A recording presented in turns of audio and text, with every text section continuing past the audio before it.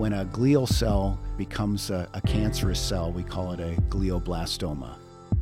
Hello and welcome to TGen Talks. I'm Mark Moran. A frightening word and an even more frightening prognosis. Glioblastoma is the most aggressive form of cancer that researchers have discovered. It starts in the brain and spreads rapidly. The life expectancy of someone diagnosed with a glioblastoma is less than a year and a half. You've probably heard about it most recently because Arizona Senator John McCain has been diagnosed with a glioblastoma. We're joined today by Dr. Michael Behrens. He's professor and director of the Cancer and Cell Biology Division here at TGen and the head of the Glioma Research Lab. Dr. Behrens, Senator McCain has deep ties to TGen and had those ties even before his tumor. Senator McCain has been a long-term advocate and proponent for building biomedical research in Arizona. About 15 years ago, he became very actively involved as we were looking to launch the founding of TGen in Arizona. And so Senator McCain is certainly, we view him as one of our key friends and allies in growing TGen and advancing our research. What is a glioblastoma? The brain, I tell people, is made up basically of two kinds of cells, neurons and not neurons. And so, interestingly enough, very, very, very rarely, almost never, do neurons become tumor cells. It's an amazing thing. The cells in the brain that are not neurons, in this case glial cells are the next most abundant, they can become a tumor cell. And so when a glial cell transforms or becomes a cancerous cell, we call it a glioblastoma. There can be lower grades that have less aggressive sounding names, but the most common tumor that starts in the brain is the glioblastoma. What is the difference between a glial cell and a quote-unquote regular cell? And what makes it more vulnerable to this cancer? We have guesses at this point why neurons don't become tumors. They can in children, but in adults, the neurons don't become a cancer cell.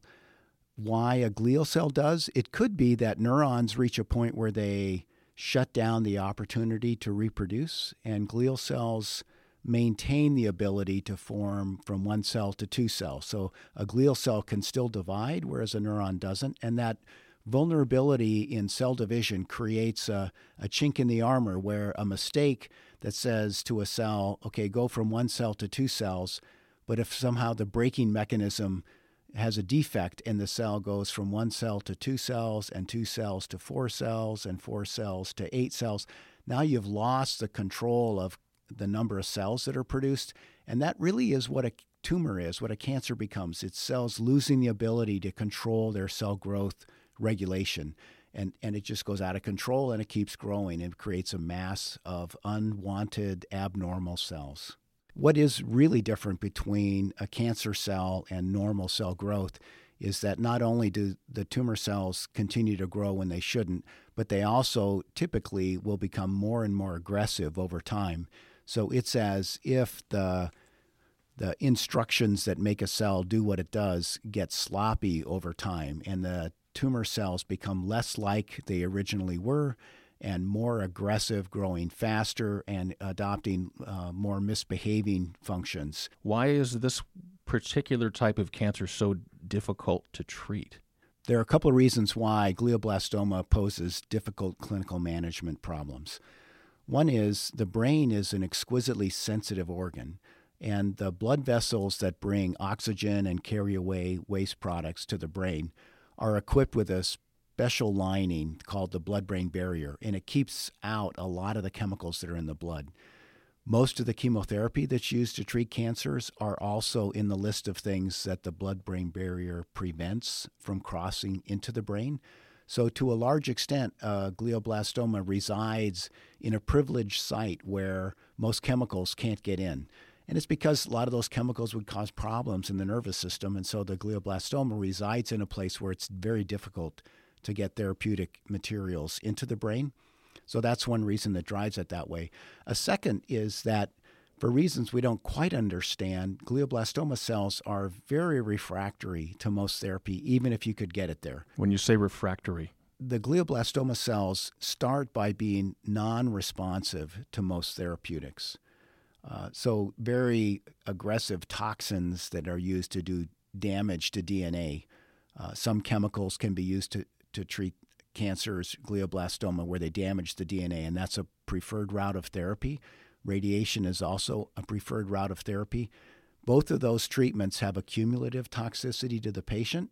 And so from the first day of treatment, the doctor knows that I can only deliver a certain amount of either radiation or these DNA-damaging drugs, after which I can't really give anymore because now I'm hurting the patient more than I'm hurting the tumor. So there's always this delicate balance between trying to treat the tumor and not hurt the patient. So that's a big problem. What sort of progress have you been able to make in the last several years on this? The progress we're making is manifold in a variety of ways, that we're discovering new ways to understand the disease, and that understanding leads us to identify new points of vulnerability. So that part is really exciting. So, for example, in glioblastoma, we know that there's a molecule on the surface of the glioblastoma cells that drives the cells to proliferate that you don't find on normal glial cells. Well, that's kind of ideal, right? If that's, could you come up with a silver bullet to hit that molecule? There have been fantastically well-developed molecules that block the receptor from functioning, but those molecules typically don't get across the blood-brain barrier. And so we win in the sense that that's a good target, and it's been a challenge because we can't get the payloads or the bullets to hit the target because of the anatomy of the brain. But there's very active efforts now in nanotechnology and in viral-based therapeutics to try to deliver new ways to treat these tumors.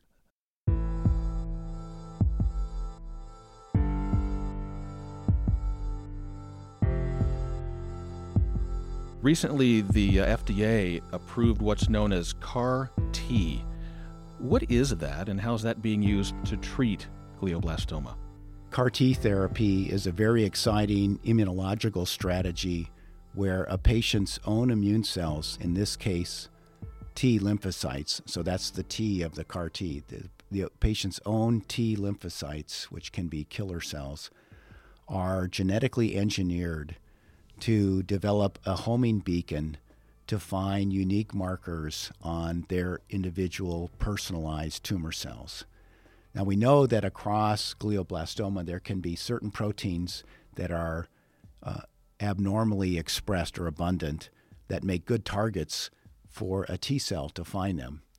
And so by ramping up the ability of the T lymphocyte to find certain markers that are on a glioblastoma cell now brings the body's own defense mechanism to attack the tumor cell. About a year ago, TGen became an affiliate with an entity called the City of Hope in the Los Angeles area. City of Hope is about 115 years old. It's a fantastically well-organized, highly developed care system. They have a NCI-designated comprehensive cancer center.